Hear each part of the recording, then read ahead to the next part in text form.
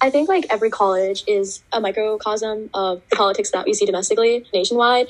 Obviously, it depends where you go and what region you are in the country. But personally, my experience at Tufts was, although it's a very liberal school, I wouldn't say that it's a school that always does the best with including all viewpoints. Like, we have a cannon on campus, and every day a different group of students paints that cannon for something else. So like for Earth Day it was like painted, and for like Election Day it was painted. And some students, I think 2 women of color, were like painting the cannon, and the campus police arrested them because they thought they were vandalizing the cannon.